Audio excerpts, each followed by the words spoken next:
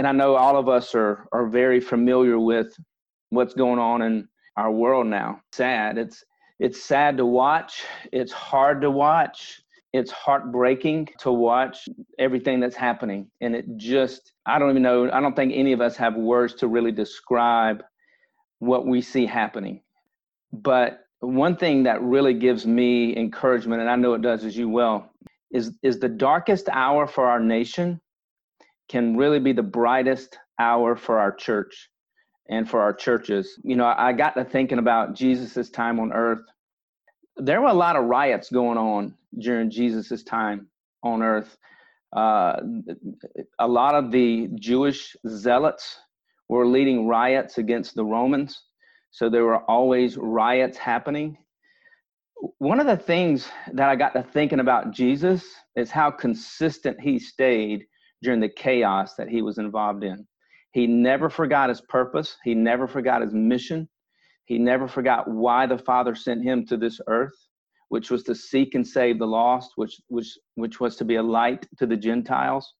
Sometimes as a church or as Christians and believers, it's like we want to blame ourselves or the church. Something's wrong with the church and the church needs to get it together. And that's why God's allowing all this to happen. And my understanding is when sin entered the human race, acts of unlove entered the human race. We saw the first murder happen after sin entered the human race, which was the first major act of unlove. We saw arguing among Adam and Eve. We saw blaming each other. We saw blaming the serpent. We saw blaming God.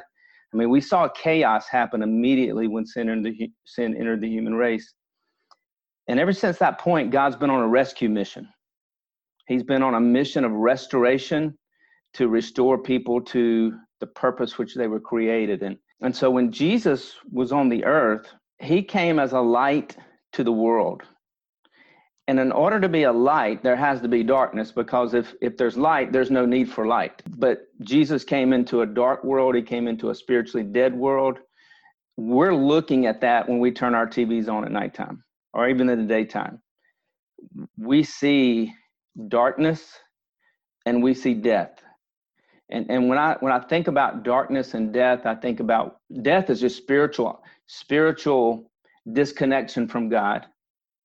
Darkness is hopelessness, meaninglessness, a life without purpose.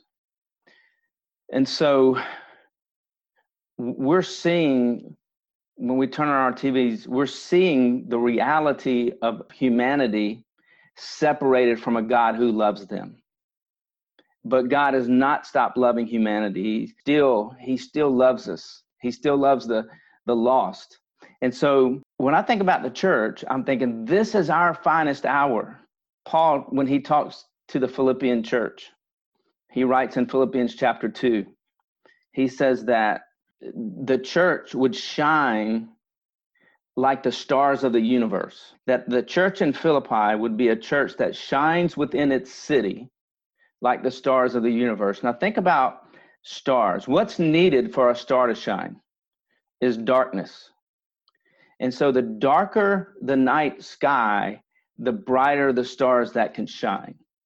So I think a lot of times when we see the chaos around and what's going on, it's easy to get discouraged. It's easy to get down. It's easy to get pessimistic, or, boy, he's not happy with the world. He's not happy with the church. God is not happy with what's going on, but he loves everybody.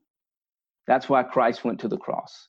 He loves everybody, and he died for everybody. And so I'm as heartbroken as any of us are, and I know we all are heartbroken, and it's hard to watch. But I just want to encourage you guys. We are a part of the greatest, and I'm going to refer to the church as an organization right now. And I know a lot of times people say organism, whichever one, organism, organization, whichever one we want to say. We're a part of the greatest organization on earth. NASA just sent men into space this week, which is a phenomenal event. But what NASA does in sending men to space, the church is 1,000,000 times more important on this earth than NASA is. NASA can send men to the moon, but we can send people to heaven through Christ. And so what we do matters. What we do on earth matters. Our church matters. Our ministries matter. Our meetings matter. Everything we do matters. And so I just want to encourage you guys. This can be our brightest hour. We can shine the love of Christ into the darkness of our world. We can give people hope, because you and I are going to be talking to a lot of people who are neighbors, our friends, people we see out and about, people we go to church with who are just, they're down, they're discouraged, they're hopeless. They're wondering what's going on in the world, what's happening. Hey, we know how it ends. Revelation 22. And God operates on a clock, and God operates on a calendar. And God is working all things out. And he's patient because he doesn't want anybody to perish.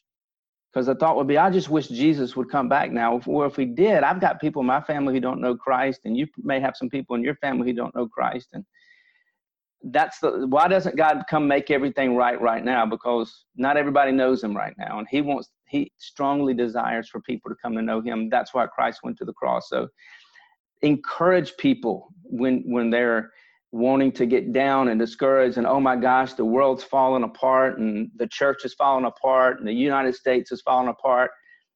We've got to be like Jesus in the middle of all this chaos. We want to stay focused on why we're here, to reach the lost, to seek the lost, to help bring people to know him personally. And Jesus just stayed so focused. And after Jesus rose from the dead, he ascended into heaven. And then he takes the most radical person who was causing the most chaos on the earth at that point in time, which was the Apostle Paul. Well, Saul at the time, right? He wasn't the Apostle Paul. He was Saul.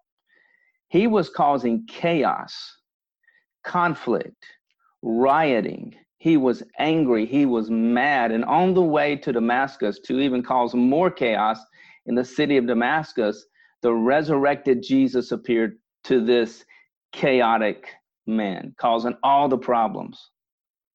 He revealed to him the gospel of grace.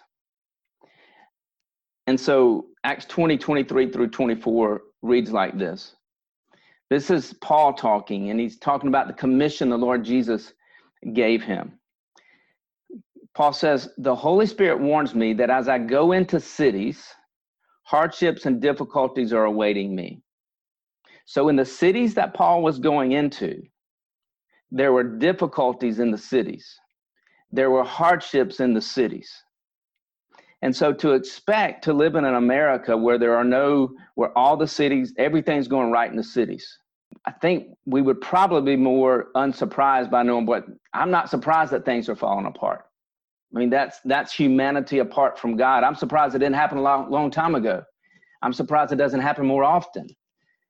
That's humanity separated from the love of God. That's how humanity disconnected from God acts with the violence, with the violence. And I know the protest and the wanting justice and wanting everybody treated fairly and wanting life to be right for people. I mean, what happened to George Floyd should have never happened. And the protesters are right in protesting about that. But here's what Paul said. The Holy Spirit warns me that as I go into cities, hardships and difficulties await me. However, I consider my life worth nothing to me. And here's where Paul stayed focused in the chaos of the cities. He said, if only I may finish the race and complete the task the Lord Jesus has given me. So he didn't get caught up in the chaos. He said, my task is to complete the work the Lord Jesus has given me, which is the work of telling others about the gospel of God's grace. And that's Acts 20:23 through 24. So Paul viewed humanity as people who needed the love of Jesus, as people who needed the grace of the Lord Jesus Christ.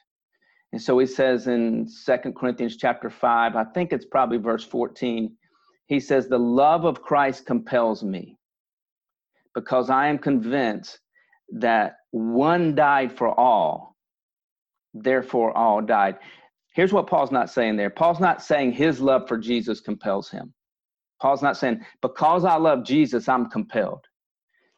No, he says, because Jesus loves humanity so much, and because Jesus died for all humanity, Jesus's love for humanity compels me to go into these cities and into these dark, dead places and share the love of Jesus with people and share the light of Jesus with people. And so we're compelled by the same love of Christ. Seeing what we see going on, Christ died for everyone. And so our mission of sharing the gospel of grace is still the same. We want to stay focused like Paul did. And we want to shine the light and the love of Jesus into a dark, dead world. Our mission has not changed one bit. Our reason for being on this earth has not changed one bit. Everything's going to change. It'll be something else next year. But one thing that will never change is we're the body of Christ on earth. We're his hands, we're his feet, we're his love, we're his words, we're his kindness, we're his hope. What we do matters. NASA put people in space this week, right? We're going to keep putting people in heaven, no matter what kind of chaos is going on. We're not going to get down. We're not going to get discouraged. We're not going to get hopeless. We're not going to fear the world's falling apart and the sky's caving in and what's happening to the United States and what's happening with the church. We're not going down those roads. We're believing that the Lord is doing something great within the church, and he is positioning us to shine brighter than we ever had the opportunity to shine before. And we get to be a part of it. That's the beauty of it. We get to be a part of this darkness and shining the light as stars of the universe, shining the light of his love and grace and truth in this world. And there's nothing else I'd rather do than shine the light of Christ into a dark, dead world. And so I get to do it with people like y'all.